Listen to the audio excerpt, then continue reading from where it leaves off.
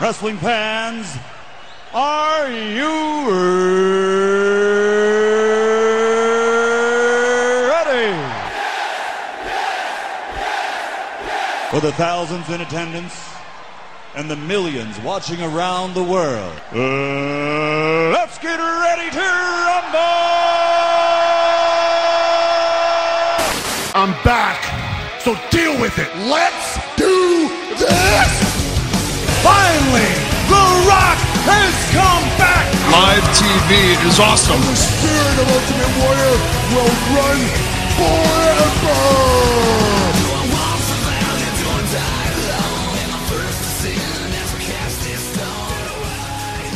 Welcome back, folks, to Wrestle Rant Radio. I am Graham Jason Matthews for July 21st, 2015, and there is no time to be wasted, as today's entire episode is dedicated to my hour-long conversation with a longtime friend of the show, co-host of the weekly wrestling talk show, Jamie Lee Mack. We're talking all about the Battleground pay-per-view from Sunday night. Our conversation was recorded only hours before Raw, so we have no knowledge of the SummerSlam matches. We had no idea that Brock Lesnar versus Taker would be set in stone for the pay-per-view. We had a good idea of it, of course, but we do talk, myself included, mostly me just talking about why we should get a triple threat match for the pay-per-view, so that was my bad. But still, we got plenty of news and notes from the pay-per-view on Sunday night and kind of shaping up the card for SummerSlam and so much more.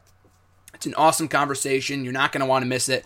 And that basically takes up the entire show, so no thoughts on Raw here today. It was a good show, really nothing to dissect other than that amazing Undertaker-Brock Lesnar brawl. I mean, I'll talk about it here in the show. You'll hear it in my conversation with Jamie. But initially, when it really looked like we were going to be getting Lesnar versus Taker one-on-one for the pay-per-view, I wasn't sold. You know, the match at WrestleMania last year was so bad, and it's been so long since then. I know Taker was in a different place, and he was not feeling well at that time. He's in so much better shape now than he was then. But still, I was not sold on seeing that match again at SummerSlam, which I will be at in only 33 more days from speaking from right now. But anyway, though, but after that brawl last night, I am officially sold on that match. That was incredible, just the intensity, and it's amazing how just one pull-apart brawl can just change your perception of any one match with just one brawl. It's crazy, you know, but that was a great highlight from Raw last night. Not a lot of other, blockbuster moments. A lot of good stuff. I enjoyed the women's matches and the main event and a few other things as well, so there's really no need to go into a Raw review anyway. But as I mentioned, today's episode is dedicated to my entire conversation with Jamie Lee Mack. Let's get into it right now. Hey, Jamie, what's going on, man? Hey, not too much. How about you? Doing good. You psyched after Battleground last night? Oh, yeah, I saw it.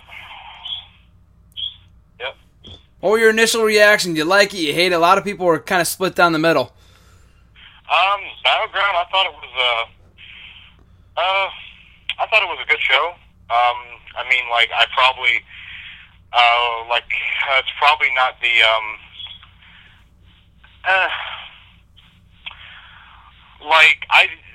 I definitely wouldn't call it, the best show this year, definitely, but, overall, I thought it was worth the, if I had to rate it out of, $9.99, I'd probably give it, a good, maybe, $7.50. That's good. So. That's good. I'd probably go around there too. Either $7.50, $8. I'd go around too. But kicking off the show, well, before the show got underway, we had the kickoff match between King Barrett and R-Truth with the King of the Ring crown on the line, as if anyone could care less about this match. What have been your thoughts on this feud? King Barrett winning here. Do you think this win does him any good whatsoever? All I'm gonna just that whole fucking crown versus crown. I'm gonna say this now. Whatever credibility King of the Ring had left, because it hasn't meant, much, I want to say since Regal got it. Yeah. Whatever credibility there was left when Barrett won it, it's gone now, because the fact that you had this whole crown versus crown thing, Truth, he had the fucking towel as a cape, it's people would tell me, it's oh, have a sense of humor, this is funny. It's well, I have a sense of humor, but I don't find this funny. Mm-hmm. It's degrading the King of the Ring crown, and next time there's a tournament, what's the winner gonna get? Gonna get, in lackluster feuds over a duct tape looking crown for the next, 2 months? Mm-hmm. That's what he's gonna get? Okay. Sure, I'll take it seriously. Yeah, exactly. Well, that's the thing, too. I feel like it's a fine comedy undercard feud. I mean, not over the King of the Ring. It should never have been over the crown to begin with. Because like you said, winning this thing should mean, big things for the winner, like future title shots, like Brock Lesnar back in 2002, or a Triple H or an Austin or whoever. And like you said, when Sheamus won, of course, he went on to win the World Championship a couple years later. He was already a World Champion before that point, but they booked him so terribly. King Barrett has been no different, but the biggest difference between the two is that Barrett has never been a world champion and will likely never be a world champion because of this garbage. And, with this whole storyline, too, like I said, it's comedy undercard, but do you feel like Barrett's been there for 5 years and he hasn't been champion yet? I mean, it's I kind of met him back in May when I went to Raw. I didn't actually get to say hi or shake his hand or something like that, but I was within maybe 5 feet of him. Does that make any sense? I'd count that. Yeah, and just the way that he acted with the fans that were around me, it's this guy, he's so humble, and he's got all the tools and all the talent in the world, and this is how they're using him, and it's it feels like he's just stuck in limbo all the time, and it's once one thing gets going for him, it's like they find a way to stop it, and I don't understand. And that's exactly it, too, because like you said, a lot of people have been taking this as a comedy feud, which is fine, but when it involves a guy like R-Truth, which, is understandable, I'm not a huge R-Truth fan, I'm very biased against R-Truth, but Barrett, like you said, I've been a huge fan of since he arrived in the scene, as you mentioned, 5 years ago, and he does have all the tools to be a world champion in this company, but because of his start and stop booking, time and time again, injuries aside, which makes, it makes no sense why this guy is not higher on the card than he is. But for it to involve a guy with as much potential as him and to see him lose R-Truth every single week and he just comes out to no reaction, it just makes me very disheartened. It's very sad to see. But I was reading a report about a week ago. Of course, this was before he won on Sunday, but there was a report saying that there were plans in place to make him Bad News Barrett again, which also makes no sense because they said, they banned Wade. Exactly. Apparently now, I guess in Vince's mind, if your name is Alexander, Adrian, Antonio, and now Wade, I guess you're not good enough. You suck. Apparently that's Vince's mentality. Apparently so, and that's the thing too. He should have lost last night, which is weird to say because I wanted to see him win, but you could have do a double DQ and get rid of the whole thing together, make him Wade Barrett again. Because the whole Bad News Barrett isn't much better either. Because when he was Bad News Barrett, he had some momentum, but they completely ripped the rug from underneath him. They had him stop giving bad news, which completely goes against the whole bad news gimmick. It just doesn't make any sense. They actually had 2 chances last year to get him major heat. Oh, with the CM Punk thing. Yep. The Punk thing and the thing at the Rumble, number 30. That shouldn't have been Mysterio. It should have been Barrett. It's exactly. Oh, you want Brian? I got some bad news. He's not here. Right there. They had so many opportunities to make that character, to have him get over as a heel, and then when he had some traction as a face, I mean, he never really turned, but people were starting to get into his character, and they didn't run along with that either. They just refused to go along with what the fans are, what they want to see. But like you said, the Punk thing, maybe that would have gotten over majorly. That would have been huge, and you would know better than I would. Did he mention it on that Jericho podcast? I don't know if you listened to it or not. Did he talk about that or not? I feel like he did. Apparently, according to the podcast, that was the plan, but then, at the last minute, they just said, no, we're not doing it, and we're going to have Heyman do it, which is fine. I mean, Heyman cut a hell of a promo, but, again, that's another missed opportunity with Barrett. Yeah, exactly. That's what I was thinking. But yeah, one guy's gain is another guy's loss, and that's Barrett in this case. But I mean, only time will tell. That win last night doesn't make me any more optimistic about his future. I'm not saying he needs to get fired or anything like that, but leaving this company might be the best thing he could do at this point because they obviously just don't see him for his worth or don't see his worth, and it's very sad to see, to say the least. But on the actual show, though, kicking off the show, we had the hometown boy in St. Louis last night, Randy Orton, taking on Sheamus, two longtime rivals. Not much chemistry between the two, but in my opinion, put on a good match. Randy Orton emerged victorious, and coming out of this thing, the winner. So what were your thoughts on Randy Orton versus Sheamus, as well as what's next for both guys coming out of this?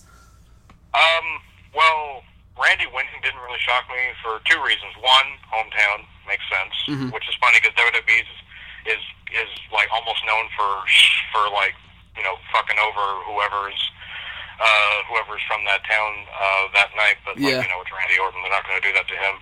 And secondly, Sheamus being the briefcase holder usually goes on a losing streak for a few months before he cashes in. So, again, Orton winning didn't really shock me, but it was a solid match. My only thing about it was, I think that if you were to put like a gimmick match on it, like maybe make it like a no holds barred or street fight or something like that. Yes, like, I think, like it would have gotten over maybe a little bit more. So if they do a rematch or something at SummerSlam or like even on Raw, like I think that's one thing that they should probably look at doing is throwing like some sort of gimmick match on it.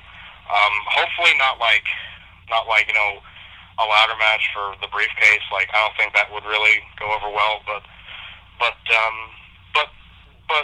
like, you know, both guys are very physical. So I'm thinking put them in a physical environment, which a street fight would work perfect. No, I absolutely agree. I feel like their matches, their most recent matches, with the exception of yesterday at Battleground, they have not been very exciting, which is not an indication, no indictment on their characters themselves, just the chemistry they have together in feuds. And the thing over this feud is that there's really nothing to battle over. You know, it's just been random matches, and there's really been no purpose. We've barely gotten any promo time from either guy.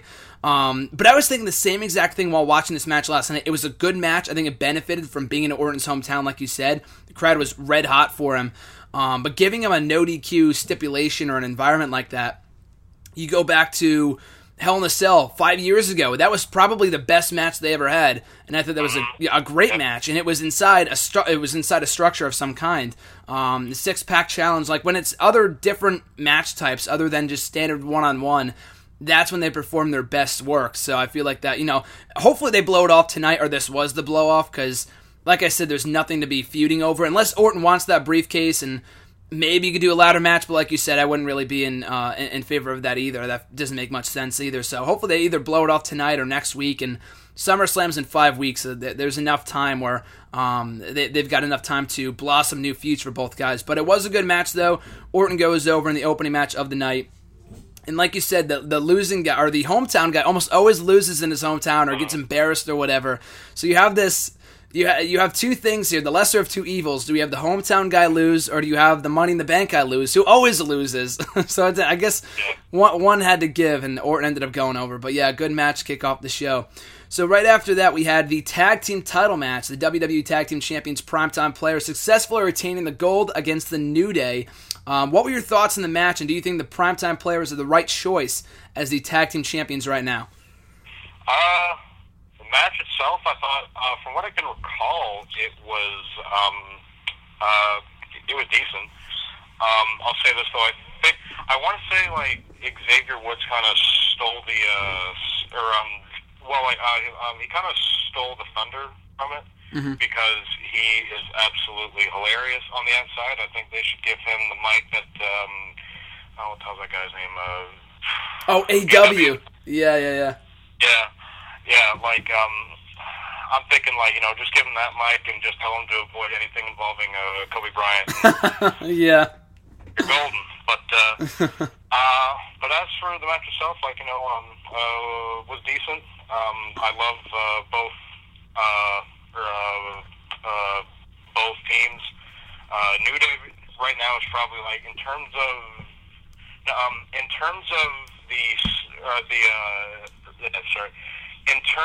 the entertainment-wise, New Day is probably my favorite thing going right now. But as for the Primetime Players, I'm just happy that they're champions right now, because I think that because I was really happy when they won them, and I was like, well, it's about damn time, because I think these guys deserve it, because not only are Titus and Darren talented, but they're also, but like, you know, just for being like, you know, just being natural human beings, like they're great. So I would say, like, yeah, I think that they're doing fine right now as champions.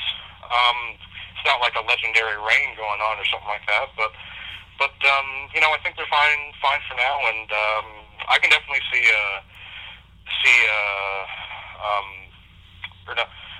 but definitely probably at some point within the next few months, I can definitely see them dropping the titles down to New Day, definitely at some point. I could see that. The New Day is the only real heel tag team they have. They have the New Day, the Ascension, Matadors. I don't know what the hell they're supposed to be. Matadors. Yeah. Thankfully, they're not on TV much anymore. But that's about it. And I feel like the next team that'll be champions, I mean, other than the New Day, of course, should be the Lucha Dragons, and it would make sense. Maybe they drop it to them in a triple threat tag team match, or they drop that back to the New Day, like you said, and then they drop it to the Dragons. I don't know. But maybe they do a triple threat tag team title match at SummerSlam. But the biggest the biggest fear that I had with this match was that I fear it would not go over well. The match of Money in the Bank, like you, I was very happy to see them win, but a lot of people were moreover shocked than anything else because they had no incentive to believe they were going to win the titles on that show. And the match was okay. It wasn't a bad match. It wasn't a great match. It was just kind of there. This match I thought was a lot better than that. They really didn't have much to go off of because they really haven't been given much promo time. They just kind of faced them every week in 6-man tag team matches and singles matches, and the Primetime Players won almost every single time, and that was about it. But the match last night, though, I thought was probably their best match today. I know that's not saying much, but it was definitely good. But still, yeah, I like the Players as tag team champions. The New Day are a great heel tag team. But if the New Day, let's say after last night, they got their rematch, they're done for right now. I don't know what else they do beyond this point for right now anyway, in the meantime. But who do you see stepping up as the next set of challengers for the tag team championships in the near future? You see, that's the thing right now. I mean, like, those are the real, like, two teams that are being showcased right now. The Lucha Dragons, I mean, like, you know, I guess you could, I guess they could go with the route that, you just said the, three-way there between, Darren and Titus and New Day and the Lucha Dragons, maybe at some point, like, maybe SummerSlam or maybe like a Night of Champions or something. But right now, it's like, you know, that's the thing. I mean, like, you know, if you have the Matadors randomly step up, people are going to reject that. You have the Ascension step up, people are going to reject that because like neither team never got over. And the Ascension was never explained, and that's the biggest thing that's stopping them right now. You explain them, people might actually start to give a damn, but because they're not explained, no one cares. I don't particularly care right now. Mm-hmm. And I was excited when they debuted. Now it's like I could care less. I agree. So right now, I mean, I honestly don't really know what other team besides the Dragons right now to face them. I mean, they have Axel and Mandow. I forgot they were even a team until just like 2 seconds ago because they're never on TV. You know, I mean, more over Sandow than Axel. I think Axel is good, and I think the Axel Mania thing was awesome for him. I think it was better, when he was doing Axel Mania before he became like a Hulk Hogan imitator. But Sandow, though, man, Sandow is I don't even know. It's even worse than Barrett because he's not even on TV. It's not like he's losing R-Truth. He's not even on television. It's terrible. But yeah, the tag team division, I mean, it's starting to shape up again. We got Wyatt and Harper back together, which is cool. I mean, we were gonna have. True. Yeah, man. I would say maybe like Harper and Rowan, but Rowan's out. Like, you know. Yeah. And like, you know, him being out, but, you know, again, couldn't happen at a worse time. And I would say maybe Cesaro and Tyson Kidd, but Kidd's out. So, you know, like, you know, again, they're just, I mean, like that whole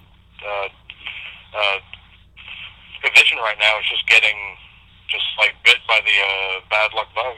Yeah. Yeah, you go from Harper and Rowan, who I thought, a lot of people were saying, okay, the primetime players are just putting the titles on them because, it's just paper champions, transitional champions, whatever, before they drop the belts to the Wyatt family down the line. And, of course, like you said, Rowan got hurt. Maybe they do Wyatt, but it feels like they're going to go in a different direction. We'll get to that in a minute.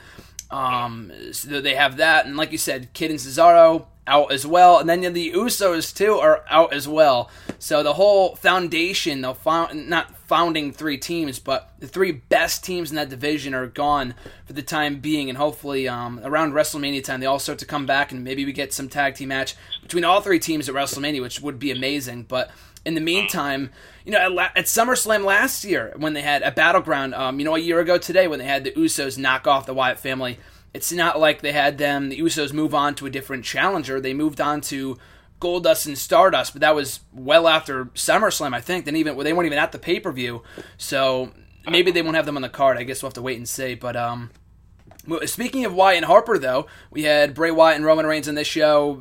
The match was good on the whole. I mean, the first half of it was pretty boring, but down the stretch they picked up the pace. It was a good match. Had some suspenseful, nice near falls. And then in the end, some man with a hoodie. It was very obvious to be Luke Harper because you could see the beard. But I think even Cole said that, Harper, and then I want to say Bradshaw said, even 5 seconds later, it's all like, who is that man in the hoodie? It's like, Cole just fucking said who it was. Not to mention the camera work. Tell it was him. Yeah, their camera. WWE's production team is great, but sometimes their camera work can be a little hit or miss when it comes to big moments like that. This is going off topic, but when they replay every single move in a match, but in replaying a move from before, they're missing the move that's happening right now. And that happened, I think, during the Cena Owens match. They were replaying maybe the sunset flip or the springboard stunner or something. And then in the meantime, he was hitting the AA during the match, and he almost won. And it was crazy. Unsurprising, but that's WWE's camera work. Going back to what we were saying, though, Wyatt and Reigns, and Harper gets interfered. We're not supposed to know who he is until after the match, but Luke Harper gets involved, helps Roman Reigns helps Bray Wyatt win. Roman Reigns takes a loss here after the match. It's revealed to be Luke Harper, as if no one didn't see that coming, but it's Luke Harper and Wyatt. They're back together, putting up a little video on the website afterwards, saying that the family is back. So what were your thoughts on the match itself, as well as the idea or the move to put Wyatt and Harper back together after all this time? Well, my whole thoughts on the match, I'll say this about Wyatt. This was sort of like my last, this was Wyatt's last shot with me, because his last few feuds I could not have cared less about. The stuff with Dean should have been good, but it just didn't click. Yeah. And sometimes that happens. Yeah. The stuff with Taker, the match at Mania was, it was good. But of course, Wyatt didn't win, and then the thing with Ryback, which came out of nowhere, random as hell, no one cared. Yeah. He won that, thank God. And now this stuff with Reigns, which again sort of comes out of nowhere, and that's the biggest problem with Wyatt, is not only is he just feuding with guys randomly, just at the drop of a dime, but they're also putting him in feuds where both guys need the win. Mm-hmm. You look at him and Taker at Mania, it's like, well, Taker couldn't lose because he just lost at Mania last year to Lesnar, and Wyatt sort of needed that big win. He didn't get it. He feuded with Ryback. Both guys needed that win because Ryback wasn't doing much at that time, and Wyatt, after he loses to Taker and doesn't even acknowledge that he lost, needed exactly. That. Yeah. So he needed that win. And now this thing with him and Reigns, it's like, can you tell me the purpose behind it? Because, I'm still not getting it. And the build for it started off, really good. The whole, just taking some photos of him and ripping the eyes and the mouth out. And then he had that picture of him and his daughter. And I'm like, okay, this is intriguing. You now have, and right there, it's like, okay, I am now intrigued by this. Mm-hmm. And then it just gets completely dropped. Doesn't mention the daughter again. Doesn't do the photos of Reigns again. It's like, you had me care, and now I don't again. You had my attention for that little bit, and it didn't. And now it's gone. Like, as for the match, like, you know, it was what it was. I didn't think it was going to be, like, anything, like, you know, awesome. But the whole thing with the Wyatt family, like, coming back, first off, that family shouldn't have split up to begin with. Mm-hmm. Because look where all three guys went. Rowan went on Team Cena, got fired, brought him back. Harper won the Intercontinental title, which was neat. But, you know, again, he didn't go much, or, like, you know, he didn't go really anywhere after he lost it. And Wyatt just put in random feuds. So now that the family's coming back, I don't know if they're going to throw in Rowan because he's out, or maybe, like, once Rowan is back, he'll come back in, or if Wyatt will debut, like, a new family member.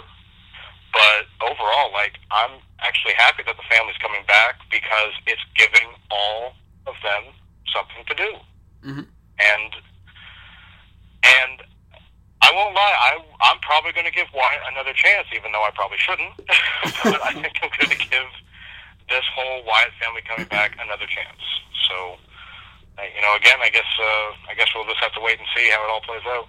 I think it's funny because you have two of the greatest factions when they were at their prime, the Shield and the Wyatt family, too. You know, an amazing series of matches last year, and they both not around the same time, but within a couple of months, basically. The Shield broke up in June, and the Wyatt family kind of started to disband in the fall, in September or October. And the reaction to both getting back together is the polar opposite. The Shield. You know, you have Roman Reigns, Ambrose, and Rollins, which are all three guys. No matter how many people think, you know, Ambrose, you know, he goes from main eventing Money in the Bank, and he's not even on the show last night. But still, he's over as all hell. He's doing pretty well for himself. And then Reigns and Rollins speak for themselves. You know, and people were predicting they were going to get back together on this show, maybe in the main event, reunite or whatever, maybe building towards a triple threat at Mania, which I want to see, but I don't want to see a reunion between the three guys before then, after all the feuding they've done last year. It wouldn't make any sense. But still, I feel like it's way too soon to get those guys back together. Whereas the Wyatt family, I am in a complete agreement where I feel like they never should have broken up to begin with. Whereas the Shield, they pretty much did everything. They feuded with everybody. They won the titles. They went undefeated for X amount of months, 7 or 8 months. The Wyatt family won no titles. They went undefeated for a few months. They lost all of their feuds. And they really did not reach that full potential, not even close. There was so much more left in the tank when they split them up prematurely last fall. So, and I've been begging for this since the start of the year, and I'm so happy it happened. But, like you said, Rowan's out for the time being. I don't know what they do with that third member. And I mean, I'll get back to the reports in a second. But yeah, going back to what you were saying earlier, with the feud between the two, the daughter stuff was intriguing, if only because it was something different. I mean, people can call it wacky all they want. You know, it's completely unrealistic, whatever, but it's a story, you know. By the end of this feud in the last couple of weeks, there has been no story. That we haven't seen in a while. Like, that, like, that was the biggest thing for me. It's like, okay, when did they involve, like, outside family members like this, like, in recent memory? Mm-hmm. Yeah. I mean, you know, last I can think of was when they brought in Ray Son Dominic for the stuff 10 years ago. Yeah. Yeah. Yeah, so stuff like that. Yeah, it's completely out of the ordinary. Exactly. It's different. And that fits the character for Wyatt, too. And I've said this a million times on Twitter and on here and whatever, but I feel like with the promos that he cuts, I mean, he's a very good mic worker, that goes without saying, but the content of his promos don't make any sense. And early on, he could get away with it because it was intriguing. You could pay it. You were glued to your screen when he was talking. But now that his promo work, I mean, what the content of his promos mean nothing, because like you said, it feels like he's rambling now. Yeah, it's exactly it. He's just making up words as he goes along. Yeah, he's, you know, I'm the new face of fear, like you said, loses the Taker. So, and then he still calls himself. That's all that bothers me so much. Like, how are you the new face of fear if you can't beat the old face? Yeah. Yeah, exactly. Yeah, and Taker never commented on it, and I'm sure they won't comment on it. It's like that feud never even happened. Like you said, they just completely erased that from history. I enjoyed the match. I'm glad it happened, but there was no need for it to happen. But that happened. Even the Ryback win. I mean, he beats Ryback, and then 2 weeks later, Ryback wins the Intercontinental Championship. Why it's not even on the card? You know what I mean? Why was he even in the freaking match? Exactly. He wasn't even in the chamber match. And I don't want to hear the argument from people. They wanted to protect Wyatt. When was the last time they protected him? If they want to protect him, you don't put him in feuds that he can't win. It's a lose-lose, so that's no argument to. I'm glad he won on this show. He finally backed up what he was saying, and kind of. I mean, this is only one night, so I don't want to get my hopes up too much, and I'm glad the family's back together. And I feel like that's another issue with Wyatt, the character, right now. It's no, fault on him, but it felt like the character was missing something for a long time, and now that they finally have the family back together, or at least 2/3 of it, maybe he's going to start to get that mystique back that he started to lose after the family broke up. Even before that, they did wrong by his character by having him lose to Cena and Jericho once, whatever, but at least finally they're going to be starting to do something with him. But that third member is what I want to ask you about. It's SummerSlam. I've been reading some reports and whatever a couple hours ago. It looks like it's SummerSlam. From what it looks like, it might be a 6-man tag team match. Roman Reigns, Dean Ambrose, and possibly Sting, who has been rumored to be coming in for about a week or so now, versus the team of Wyatt, Luke Harper, and with Rowan out, I guess they're gonna have to find a mystery partner. So who do you think on the current roster could fit that spot well? The Sting thing keeps confusing me. I'm like, why the hell is Sting getting involved in this? But I'm like, okay. Anyone on the current roster? See, that's the thing. It's like, I mean, if you're going to be part of the Wyatt family, it's like you need to have a really, a real mystique to you. I mean, like, if you look at it, if you look at guys like Harper and Rowan, I mean, like, if you were to line up everyone on the roster right now, Rowan and Harper would be the guys that you, I wouldn't say, like, those would be the two guys you would notice first, but they would be one of the first guys that you would notice first because they stand out from the rest of the pack. I mean, like, they're tall, they got the giant-ass beards, I mean, like, they just look creepy. And I was on the roster right now, it's like, I can't think of anyone that fits that bill. I mean, like, some people are saying Bo Dallas, which, like, would kind of make sense because he's Bray Wyatt's real-life brother. And, I mean, like, I hate Bo Dallas, so, like, if anything to change him up and make me like him, I guess, go for it. But as for anyone on the current roster right now, I mean, I honestly don't know. So I would say that Bo Dallas, I guess, would be your best bet. That's what I was thinking, too. I was thinking about that earlier today, that Bo Dallas would not be a perfect fit, but the most likely candidate, I guess, because I know there were rumblings of putting him and Wyatt together as some sort of new Wyatt family or a tag team, whatever. Earlier this year when he was not feuding, but he had a few matches with Ryback and whatever, and that ended up going nowhere. He had that short-lived feud with Neville, which also went nowhere. But Dallas, though, with his current character, it would make completely no sense. Absolutely not. But if they were going to repackage him into a Wyatt minion or brainwash him, like you said, you have that chemistry there. Because they are real-life brothers, it might work. And, I was thinking that it really doesn't matter all that much. But one thing, too, one thing I actually thought of during the show last night is, like, what if they actually brought in a diva to be sister, what the hell's her name? Abigail, yeah. Yeah, like, I mean, that would be something. I mean, I don't know who you would bring in, but, I mean, like, again, he keeps talking of his sister, so it's like, well, why not bring her in? Why not bring in someone to be that? That's a good idea, like that, yeah. I mean, that, to me, that would grab all of my, just my eyes would be glued. I'd just think, oh, okay, this is different. I like it. Exactly. I feel like, that was something that a lot of people were talking about when he first arrived on the scene about 2 years ago, and he would bring him up all the time. And I know they did a promo where they said that she was dead, but, we're talking about Bray Wyatt here. He's crazy. Maybe he does not mean dead in the literal sense. So maybe he just thinks that she's dead or something like that, or, like, maybe he's thinking that, like, maybe dead's, like, another word or something like that or whatever. Yeah, exactly. So maybe it's possible, like, I feel like, when that was being first discussed amongst fans and stuff about 2 years ago, people were thinking Paige, and I'm glad they didn't do that. I mean, the gothic thing I get, but she was way too over in NXT. She's too much of a great wrestler to be shoehorned into that gimmick. If they're going to be doing that, then they got to find somebody who has not been exposed in NXT TV at all. Like, it can't be I mean, Dana Brooke would be the worst possible choice, but like using her as an example, like, you know, we already know who she is and people recognize NXT. So if they were going to bring her in as Sister Abigail, it would make absolutely no sense. You know what I mean? Yeah, so exactly. I'm just trying to think,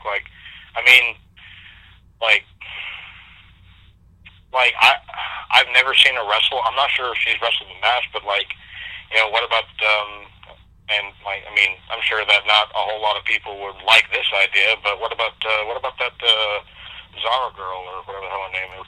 Oh, the Rollins' fiance, or whatever her name is? Yeah, the girl that had the thing with Rollins and his genitals were showing, or whatever the deal was there. Yeah. Just because, again, I have not seen her compete. I don't know if she ever has competed before, but, the best guess for her is, Wyatt's got tattoos, she's got tattoos, so, I know it's really dumb logic, but, hey, why not? I'm thinking that too. I'm trying to think of other people that are in NXT or signed to developmental contracts that we have yet to see debut on TV. And the only reason I know of her is from that whole fiasco. And I can't think of anyone else right now. I'm sure there are a bunch of no-namers, but that could be the best possible guess for right now if they were going to do it in the near future. And the thing is that even if she's not, polished in the ring, she wouldn't have to wrestle. Like, Lana's been on TV for the last year or two now, and she has never wrestled a match at all. The most physical she's gotten is slapping people, and that's it.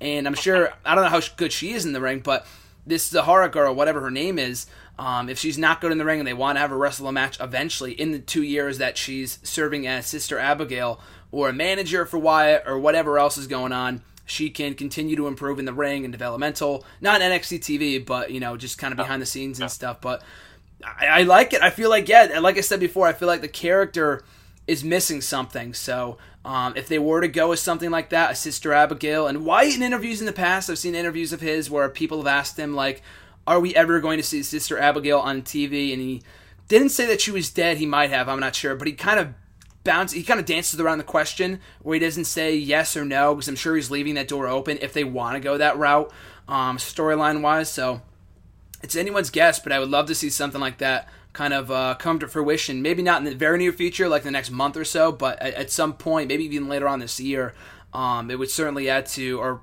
help Wyatt get back to that point where he was, had that mystique about his character. So up next, we had a triple threat women's match between Charlotte, Sasha Banks, and Brie Bella, a representative from all three teams. Pretty good match, easily one of the best women's matches we've seen in the main roster in some time, which kind of goes without saying. But Charlotte comes out victorious, pins Brie Bella for the win, makes her submit. And that was pretty much it. Nothing on the line, just kind of a representative of all three factions match, but good for what it was. So what were your thoughts on the match and the current women's revolution going on right now in the main roster? I thought it was fucking great. I will not lie. I was at my wit's end with that whole thing because at least until last Monday, and mostly because part of it was because of the way that they were writing for the Divas and how they were booking for them and whatnot, and the other part was because of the fans. If there's one thing that you've got to learn in any form of anything in this world is that you can never please everybody. Exactly. But and really, I just remember just at the start of that segment, it was just Nikki. She was just going to be talking and whatnot, and I just thought, oh, lovely, where she's going to talk, Paige is going to come out, they're going to set up a match for Battleground, because everyone wants to see another rematch between these two, because it's gone over so well. So, so I just thought, yep, I'm about reaching my wit's end. Then Stephanie comes out, and I'm like, oh, okay. Basically says, yeah, we're changing shit up. Out comes Becky Lynch, Sasha Banks, and Charlotte, and I'm like, okay, that wit's end is now, I'm now at my wit's beginning, so I'm happy now. But as for the match on Sunday, it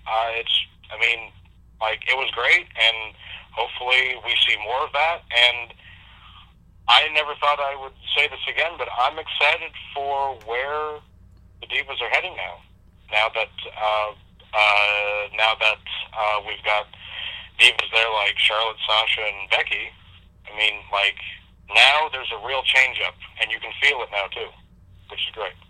Agreed, and I feel like, there have been some complaints, understandably so, that people believe that all three women, Charlotte, Becky, and Sasha, should have been called up individually, kind of individually establish their characters and not kind of group them all up together and call them up simultaneously on the same night, whatever. But I feel like calling them up all at the same time gives us a variety of fresh matches. Say, if they just called up Charlotte, it would have been, Charlotte and Brie this week, Charlotte and Nikki next week. I mean, it would have been fresh for a while. Charlotte and Nikki for the next, 2 months. Exactly. That's people would be excited about it for, the first 2 weeks, and then everyone would just get tired of it.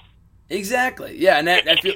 Yeah, with three women up at the same time, you could do stuff like this, where you have different matches. You could do triple threats, which we haven't... When was the last triple threat non-title women's match we've seen in WWE? I can't think of one. Oh, Lord. On TV, anyway. I don't know. I don't want to know. I don't even want to know when the last time was. But, yeah, this is really good stuff. And, of course, they're probably going the direction after what they teased last night. Charlotte and Nikki... maybe as soon as SummerSlam, maybe they hold off, I don't know if they would do a 9-person tag team match. That kind of screams clusterfuck all around it, but they have a lot of good talent in there, but doing a 9-women's tag team match might be a little crazy. But still, there's so much freshness, like you said. I'm actually legitimately excited to see what they do, or looking forward to seeing what they do with the women tonight on Raw, what else they kick off, and hopefully in due time we get Bayley up there, and maybe one other person from NXT too, and we'll have the whole NXT 4 horsewomen, on the main roster. We can get a whole bunch of fresh matches. So yeah, I give that a thumbs up as well. In between, we go to the Big Show Miz segment was after this match, but up next we had the United States Championship match between John Cena and Kevin Owens, another magical match between the two. I don't think they're the best. I mean, it was really, really good. I thought their Money in the Bank match was better than the first one, even though the first one was my favorite. But all three have been great, regardless. A lot of good near falls. In the end, John Cena forces Kevin Owens to tap out to retain the United States Championship. So, a shocking ending, if there ever was one. I mean, not shocking in the Undertaker return kind of shocking, but just shocking in the sense that I didn't think they would actually go that route. They did go that route. It was an amazing match, but the finish kind of left a little bit to be desired, and John Cena still the United States champion. So, Jamie, what were your thoughts on the match and the very controversial finish, or polarizing finish, I guess is the word for it, coming out of this contest? I've got three, I guess you could say three problems with the match. But before I say those, I will say the match was very good. I'm not saying that it wasn't good whatsoever, because it really, really was. But one of my problems with it is the fact that I felt like I was watching a carbon copy of Money in the Bank or Elimination Chamber. Mm-hmm. And my second problem is Owens losing, because, he loses the NXT title to Finn Balor at Beast and East. Mm-hmm. So one would think, okay, he's going to win the U.S. title in the Battleground. That doesn't even happen. So it's okay, he loses. And my third problem is with the way he lost. By submission? I don't understand it. But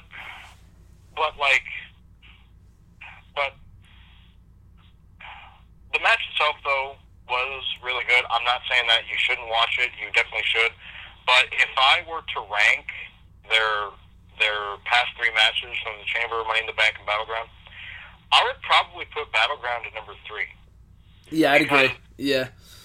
Because, like I said, it just felt like I was watching a copy of what I saw the past 2 months. But one thought I did have was, because I know at TakeOver he's got the rematch against Balor, and we don't know what he's doing at SummerSlam. Because if they leave him off SummerSlam, That's a terrible idea. But what I'm thinking at Takeover, and I know a lot of people are probably not going to like this, but he beats Balor, gets his title back. Yep. Next night is SummerSlam. Let's say you do like a fatal four-way between Rusev, Cesaro, Cena, and Owens. Cena doesn't get pinned. Owens pins like Rusev, I guess, and he wins the U.S. title.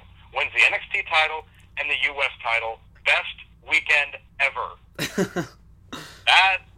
And now that is one thought, and really, like, that's the only thing I can think of that could possibly happen. Because, I mean, like, I don't see any other reason as to why, why this happened last night. And I mean, I don't want to say that Owens is ruined from the loss or even from tapping out, because it's nothing, He isn't buried, I'll say that. Yeah. I'm getting tired of seeing. Yeah. Well, I mean, it's a great promo can fix it. I mean, tonight on Raw, but I feel like, I don't know. I agree. I mean, I was saying last week that, he lost the Money in the Bank clean. I would have gone with Owens undefeated for a little while longer, but it is what it is. Still a great match. And then, as you mentioned, losing the NXT title, which, again, logical, given where they were. Finn Balor's time was now, and then moving Owens onto the main roster. And, okay, that's fine, but then winning the U.S. title, that's the whole thing with the second loss to Cena, or the first loss back in Money in the Bank in their second match. I was fine with that because it felt like, okay, they got to give Cena a win eventually. And then, in doing so, they have him win the third fall, and that's it, or the third, match in their feud, whatever. And it would have made up for it, and he lost again, and then, like you said, the way that he lost was even more embarrassing. I know he said in the backstage Fallout video that he wanted to, live to fight another day, which is fine. I'm sure he'll say it tonight on Raw, but I don't know. I just feel like with Owens, he's a special attraction, and I said this from the start, that Owens should be the one guy that Cena feuds with that he can't beat, right off the bat anyway. Like, have him lose the first few matches. He lost a Chamber.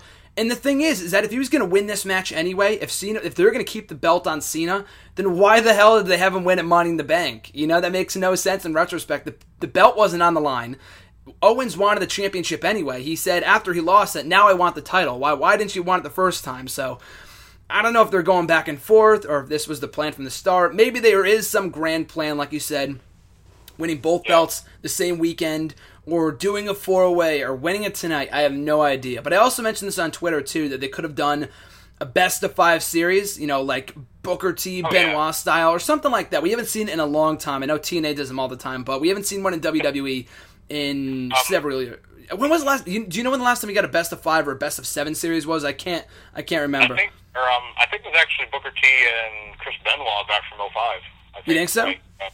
Late 05, yeah. Wow, yeah, so about 10 years, and if there's any two guys that could pull it off, it'd be Cena Owens, but... Yeah, definitely. Anyway, yeah, go ahead.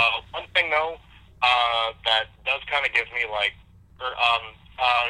just one thing that does kind of give me, a little bit of hope, was when Cena hit his finisher from the top rope and Owens kicked out, which, one, legitimately, I cannot remember anyone doing that, so that was big. But one thing that Cole said, he said that, I haven't seen that look on Cena's face since he lost to The Rock at WrestleMania 28, which was 3 years ago.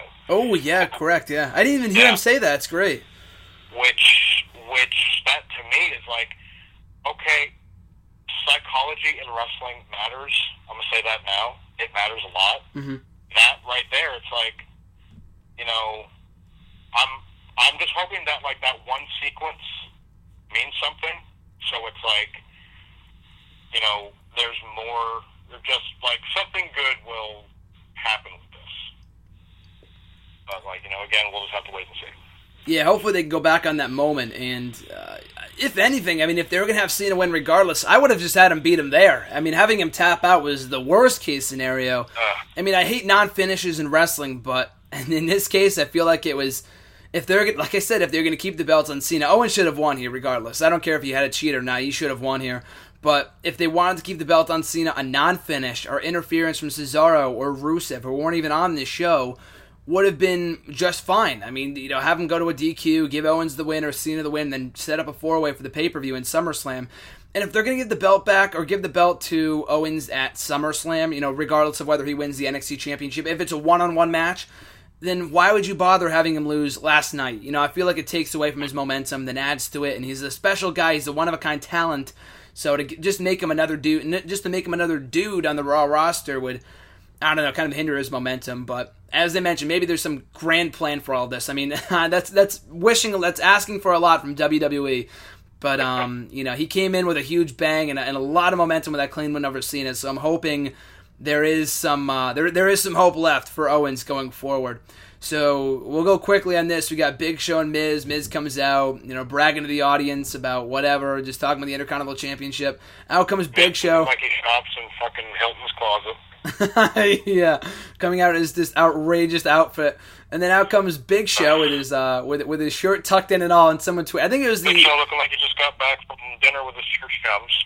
Really, that's it.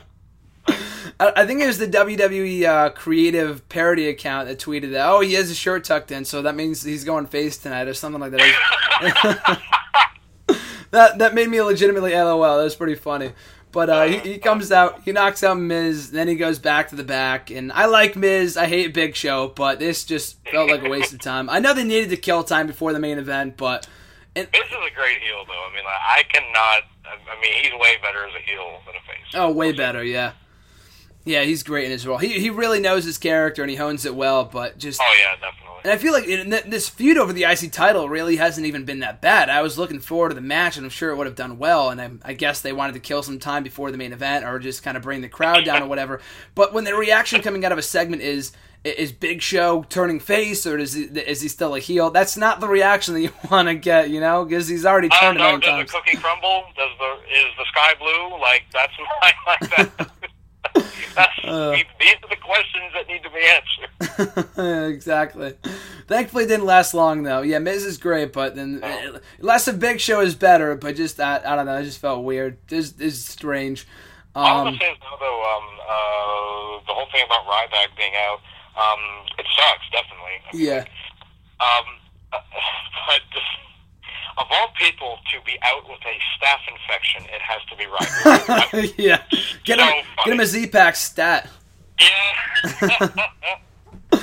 That's great. Yeah, it's so funny, but yeah, it sucks, but it's also funny, and hopefully they can. He comes back healthy soon. They don't have to take the title off of him. I know they had to do it with Daniel Bryan. He's going to be out for a long time, but from what it sounds like, Ryback won't be out too much longer. So hopefully they don't have to strip him of the championship. He's had a pretty decent reign so far. I mean, I know it's not Bryan's fault and it's not Ryback's fault, but I'm so tired of seeing that title getting stripped. I'm so tired. I'm just tired in general of seeing titles being stripped. Yeah. Just that one little thing in late, I think, 2013. That got me so tired of titles not having a title holder.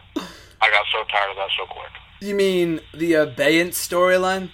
Oh gosh, yes. That word, abeyance. I hate that word. I hadn't even heard of that word before that storyline, but now every time I hear it, which is far and few between, I just throw up in my mouth. I hated that storyline so much. Which was at the same time at Battleground 2013, which I honestly thought was one of the worst pay-per-views of all time. That was an atrocious pay-per-view. But coming to think, 2 years later, how far they've come since then. But that was atrocious. And the worst thing is that after a title gets stripped, they put it up for grabs in a battle royal of all things, or a freaking tournament, or a chamber. You can't have a one-on-one match or something like that. I mean, it's ridiculous. It just makes the title feel like shit. So, and Ryback's doing well with it. He's not the greatest Intercontinental Champion of all time, but he's probably the best we've seen in at least a year or two, because this title means absolutely nothing right now. But anyway, so we get to the main event for the WWE World Heavyweight Championship. Seth Rollins defending against Brock Lesnar. The match goes all of 4 or 5 or 6 minutes. Did not last long at all. Match is pretty much a glorified ass-kicking of Rollins. Lesnar hits the F5, 1, 2, 3, and entertaining for what it was. Not a complaint whatsoever. I think it was perfect the way they booked this out. But he lands the F5, 1, 2, lights go out, Undertaker comes out, grand return, place goes nuts. and he lands Lesnar with a chokeslam, subsequent to tombstones, and we go off the show with Undertaker walking back up the ramp. So, not a huge show. I mean, it was surprising, of course, but this was rumored a couple days ago.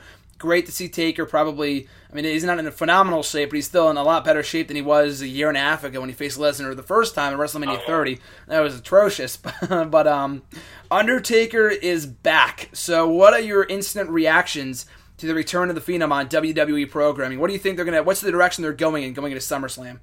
All I'm going to say is now, it's tough as hell to avoid dirt sheets because that stuff was spoiled 2 days ago. Yeah. But, however, I can't say much because, I was the one that decided to read what was happening. So True. Yeah, same here, yep. Yeah. But after Taker being back, I'm like, hey, it's not Mania season and Taker's here. I'm happy. Yeah. But, for the match itself with Lesnar and Rollins, it was great. I mean, Rollins can definitely take one hell of an ass-kicking.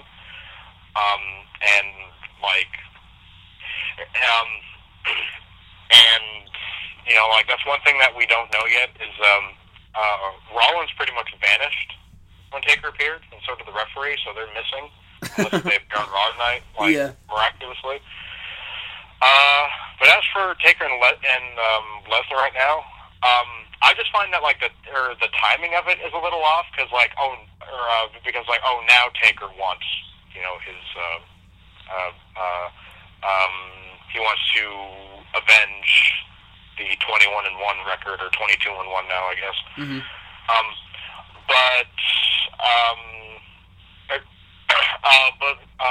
But right now, as for Taker and Lesnar, I'm intrigued by it. I'm hoping what happens will be great. But just the one thing that just keeps bugging me though is that people are debating who's the face and who's the heel. Here's my take on it. Does it really matter who's the face and who's the heel? No, not at all. No, it doesn't. No, these are two larger-than-life superstars that have a score to settle. That's it. Lesnar broke the streak, the legendary WrestleMania streak.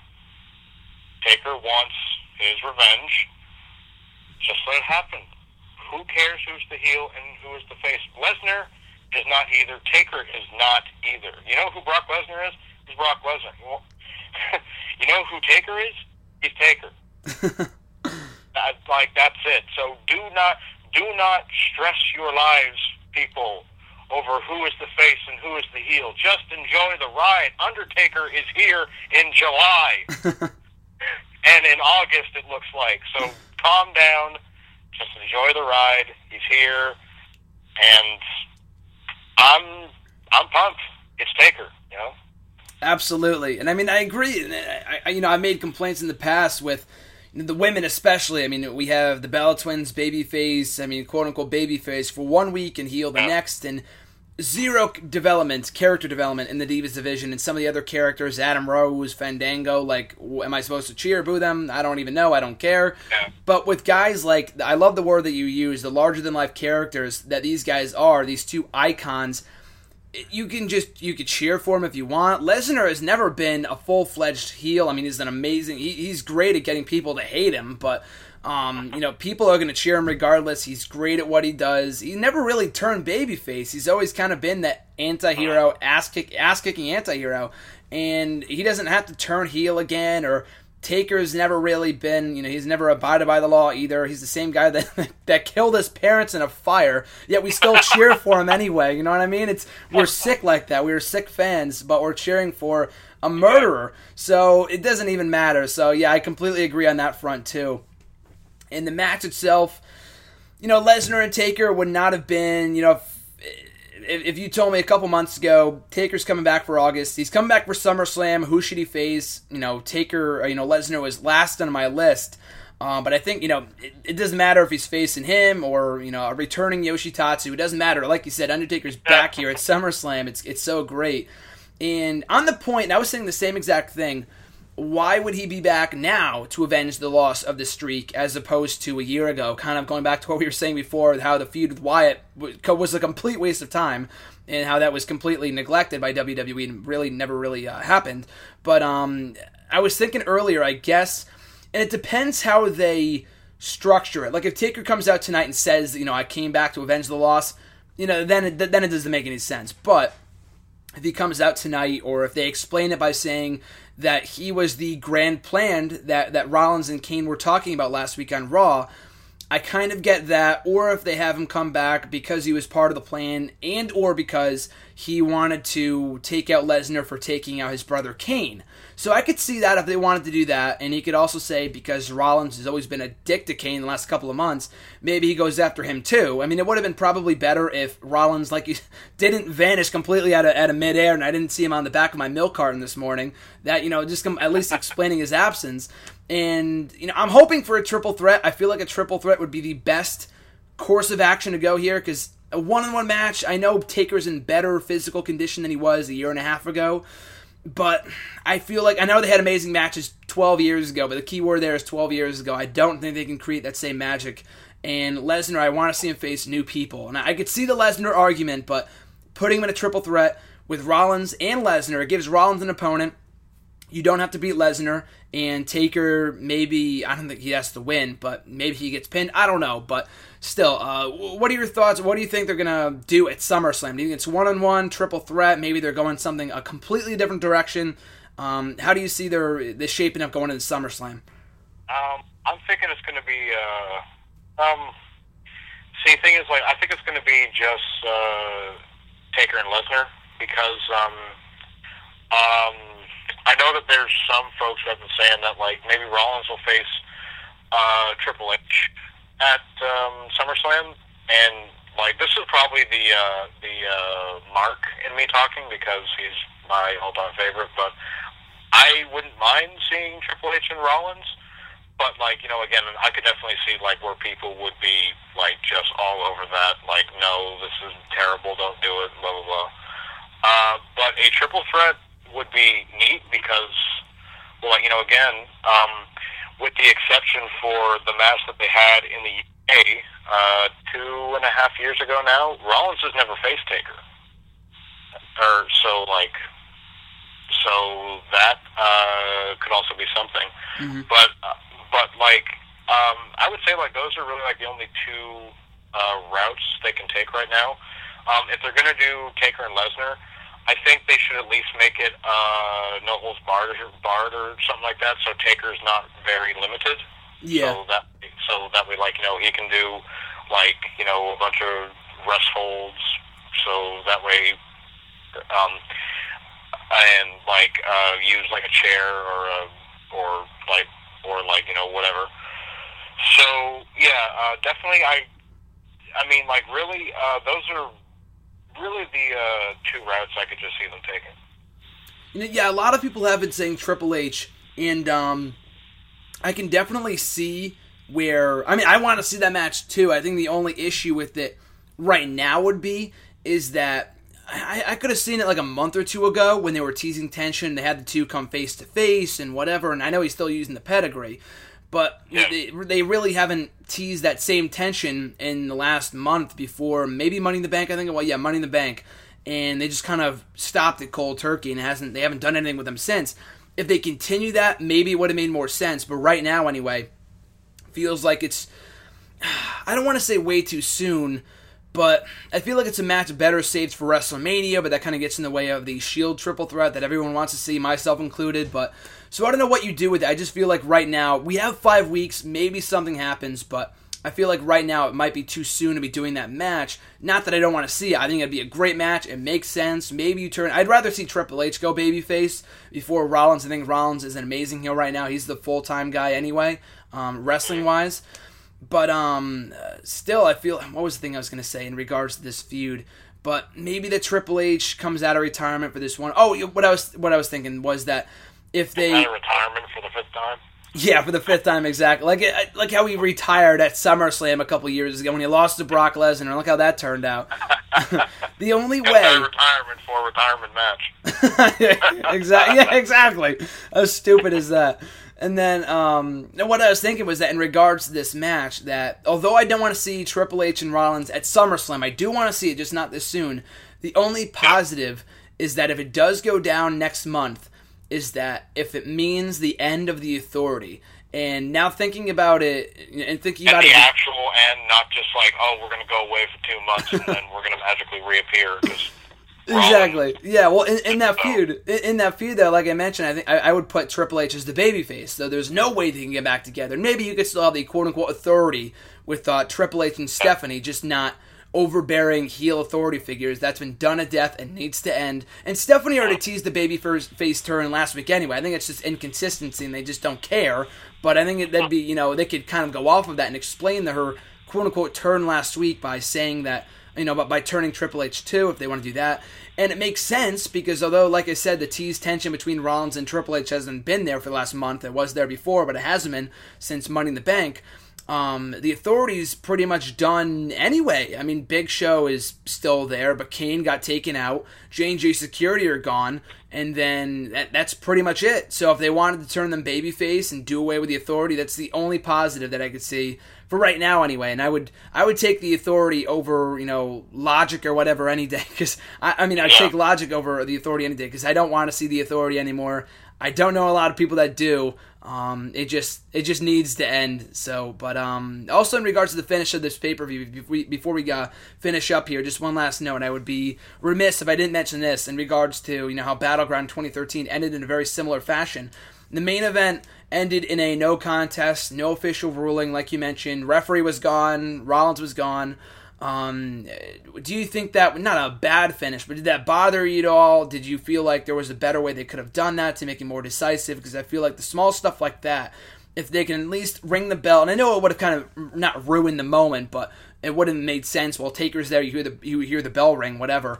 I don't know what they would have done, but not announcing the finish, going off 15 minutes early, and for a pay-per-view no less. A Raw I get, for a pay-per-view I just didn't understand it. So what were your thoughts on the non-finish of the title match?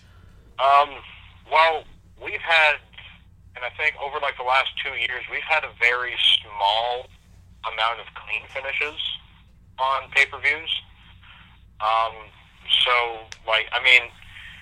I think it's a very bad habit of them, but I think I've just gotten so used to it happening that I almost sort of right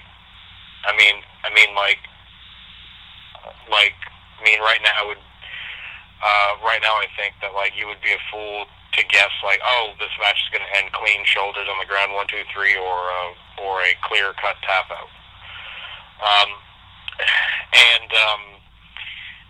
Now these days when I just know now that these days that whenever there is a clean finish in the main event of a pay-per-view, sometimes you gotta backtrack in your mind, wait, was that clean? Were there shoulders on the mat? Was there a foot on the rope? Did the ref actually count to three? And really it's gotten that bad to where people actually do that. And me, that's also something that I do because it's just gotten so ridiculous over the last 2 years, and now it's I'm hoping that we get a clear cut winner at SummerSlam in some main event match, whether if it's Taker or Lesnar or Rollins and Triple H, or if they go down that route of a triple threat or whatever. It would be nice to actually see a clear cut winner, shoulders on the mat, 1, 2, 3, or a tap out or whatever. And going back in my mind right now, we haven't seen many clean finishes. Like you said, they're very rare on pay-per-view. In the main event of a pay-per-view in the last couple of years, I know we had one at Fastlane, and wow, I don't even know. I'm trying to think of straight up matches, and Fastlane was the last one in at least the last year. I don't even know. I mean, in straight up singles or multi-man matches, it's always something like you said, interference. Was there a foot on the rope, a referee bump? It's ridiculous. I know we're in the look at like every little like aspect of it. Yeah. It's ridiculous, yeah, and you would never see that, 10, 15, 30, I know, even in the Attitude Era, but before that, and I don't know, it's just ridiculous, and I know we're in the network era where people aren't going to, like in Night of Champions 2013, when Daniel Bryan won with a quick count, and the next night they stripped him of the title, and they were offering people refunds, which was the dumbest thing ever, just stuff like that, and I know they can kind of, quote-unquote, get away with it, because it's their network. You're only paying $10. It shouldn't matter. Well, it does, because if you feel cheated out of a pay-per-view of a main event of a pay-per-view, then why should I tune into the next pay-per-view main event to see what happens if it's going to end like that? $10 or $50, money's money. Exactly. I understand why they wanted to protect Lesnar. I'm glad they didn't beat him, but that's nothing. It's so simple. All you have to do is just ring the bell. That you just ring the bell. You don't even have to make an announcement. I mean, that'd be nice, but just ring the bell to signify the match is over. Don't end the match, or just have like Roman Reigns and Sheamus a couple weeks ago. We had Reigns run to the back to find his daughter, and then Sheamus was in the ring. They didn't do a count out. They did a count out the next time they faced off, but the first time he ran to the back and they went to commercial. Like, is the match still go? Is Lesnar and Rollins? Is Lesnar and Rollins still happening right now? I'm not sure, and I guess we'll find out tonight on Raw. And like you mentioned before, Rollins is still missing, as is the referee. So we're not sure how he is, and hopefully someone checks up on him. But other than that, though, I'm not going to complain. I feel like that was a great way to go out the show at The Undertaker, and definitely closed off a very entertaining event, to say the least. So what were your overall thoughts on Battleground last night before we wrap it up? Battleground overall, like I said, I would probably put it in the line of, like, I would say ever since Mania, we've just had consistently good shows. Like, Mania itself was great. Extreme Rules was solid. Payback was solid. Chamber was a fun show. Money in the Bank was also that was also good, and Battleground was good too. So we've had consistent good shows. So Battleground last night. If I had to go with a series rating out of 10, I'd probably give it a 7. It was good. I think it was good. I definitely agree. I feel like most of the pay-per-views this year, not every single one has been stellar, but it's not like last year or the year before where we have those complete shit shows. Like, why did I just waste my time watching that? For the most part, we've had good to great shows this year, very solid year for WWE, and it's only going to get better with SummerSlam right around the corner in just 34 more days. Can't wait for it. But as New York is to be next month. What was that? I said, Brooklyn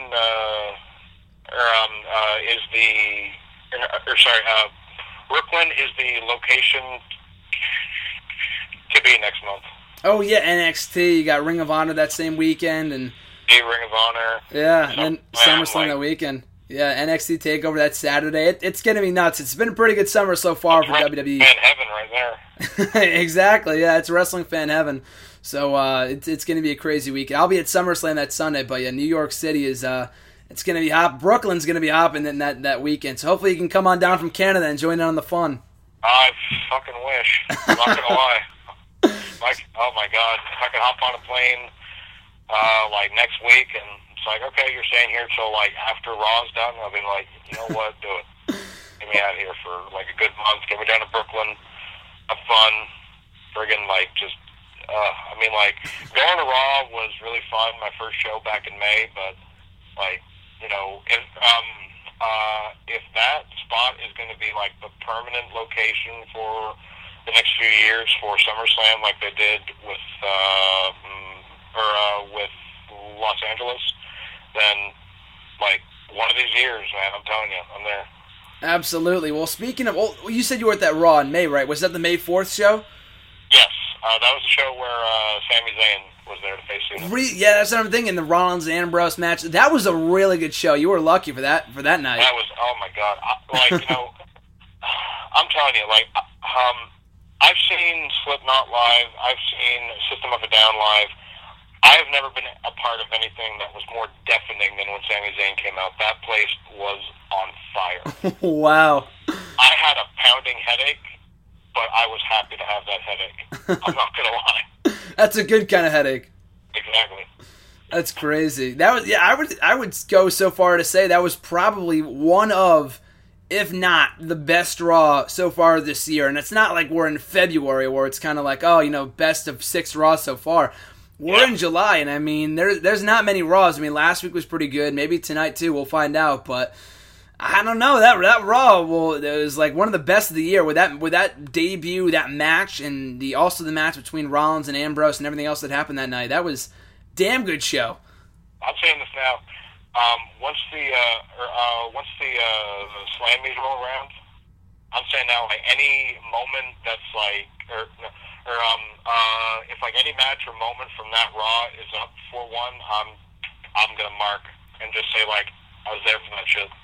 Cannot deny this. I was there for that, and I'm very happy, and I won an award for it. Exactly. They should be issuing everyone in the audience an award for being a part of that moment.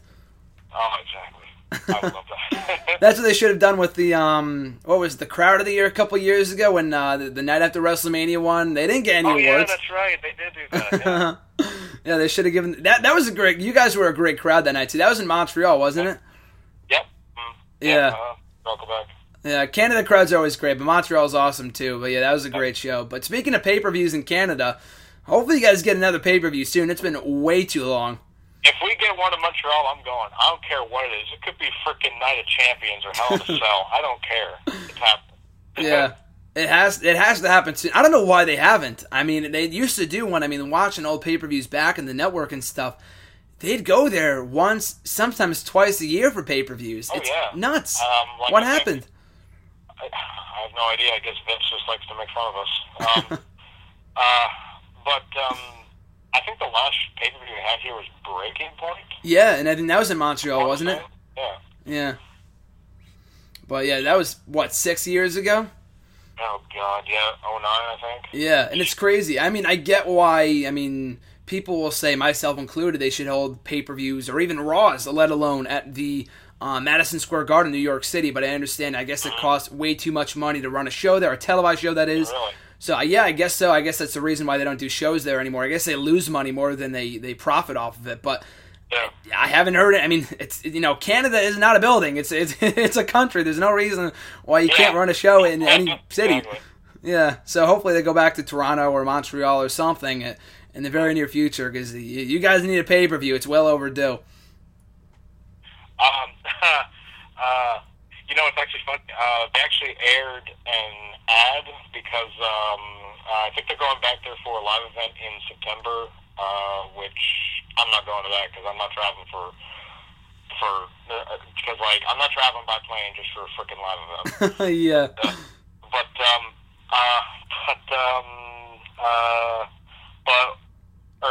But when they actually announced that they were coming back in September, the crowd was actually chanting pay-per-view. Really? Wow. Yeah, so it's like, it's not just a couple people in Canada want it. It's like, no, that city wants one. Yeah. It's been way too long. Hopefully Vince listened that night because Vince was actually there, too. And I was like, oh, my God, that's Vince McMahon. Oh, was he there? What part of the show was he on? Right after Raw was finished, they did the Pat Patterson tribute. Oh, yeah. That was great too. Yeah, I saw highlights of that. Yeah. Yeah. Vince was out there, and of course, Brett and Triple H, and then Pat was out there as well. And then by the end of it, they actually had the whole roster come out on stage. So it's like, oh my God, I don't get to see just like a few yeah. guys. I get to see the whole thing. I'm like, man, this is sweet. Yeah, that's crazy. You get a little extra bonus there, too. Yeah. That's nuts. But you mentioned the live event, too. I made that same mistake. Well, not mistake, but I almost went to a live event a couple weeks ago in Boston. I live in Connecticut, so, yeah, like I didn't have to travel via plane, but I would have taken a couple hours to get there, and it was like it's a live event on a Friday. I'm like, I'm not going to go. And then the fucking Rock shows up of all people. Oh, God, that was the show where the Rock was there? That was the show. I was so pissed because I was going to go to SmackDown in January and that same arena, and the tickets well, the show got canceled because we had a huge-ass snowstorm that week, so they gave me free tickets to that show, and I took my money back. I got a refund, but I'm like, I'm not driving up for a fucking live event, and then The Rock shows up, but... So hopefully, I would have driven tonight for The Rock. You kidding me? Yeah, exactly. If I found out he was going to be there beforehand, I definitely would have driven. That would have been crazy, but hopefully Goldberg doesn't come back at your live event or anything like that. Hopefully not. You're missing out a huge moment there. Yeah. That said, man, thanks for coming on. Always great talking to you. But before I let you go, the people can find you on Twitter at Jamie Lee Mack. You're on every single week, the weekly wrestling talk show. You can listen to all your thoughts in there and the rest of the crew as well. And where else can the people find you, man? No, I think that's it, really.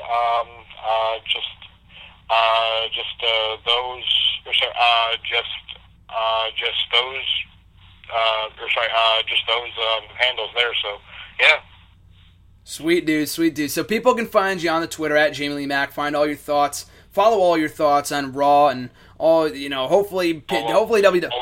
What was that? All of my exciting thoughts. Much like the rest of us. I mean, Raw is tonight. This is going up on Tuesday, but even still, for Raw this upcoming week and whatever else, people can find you in there. Listen to all your thoughts on the Wrestling Radio Talk Show, weekly wrestling talk show. Is that correct? I always botch that. I know it's WWE. I know the acronym in my mind. I know WWTS, but I always botch the name itself for whatever reason. But they can find you on there. It's great to talk to you, man. Always awesome having you on. All right, thank you very much, Graham. No problem, dude. Have a good night. I'll catch you down the road. Yeah, definitely. Thanks, man. Thanks once again to Jamie for coming on for a great episode, a great conversation. Always appreciate having him on the show. And as for me, you guys can find me on the Twitter at WrestleRant, on Facebook at facebook.com/graham.gsm.matthews. Make sure to check out this very website, nextairwrestling.net, for my full written reviews of Battleground, Raw, SmackDown, Impact Wrestling, NXT, Lucha Underground, Ring of Honor, and so much more. And that's going to about do it. There was really not much more to be said other than this one big announcement. Next week, right here on the show, we got an exclusive interview with recently eliminated Tough Enough contestant Gabby. She will be on the show next week to talk about her elimination, her experience on the show, how she got on the show, her drama with Amanda, fellow contestant. I mean, I've not shied away from saying I've enjoyed the show so far. A lot of people have said they have not. That's completely cool, but we're talking to Gabby next week all about her Tough Enough experience. It's a conversation you're not going to want to miss. So again, guys, have a great rest of your week, and I'll catch you folks next Tuesday.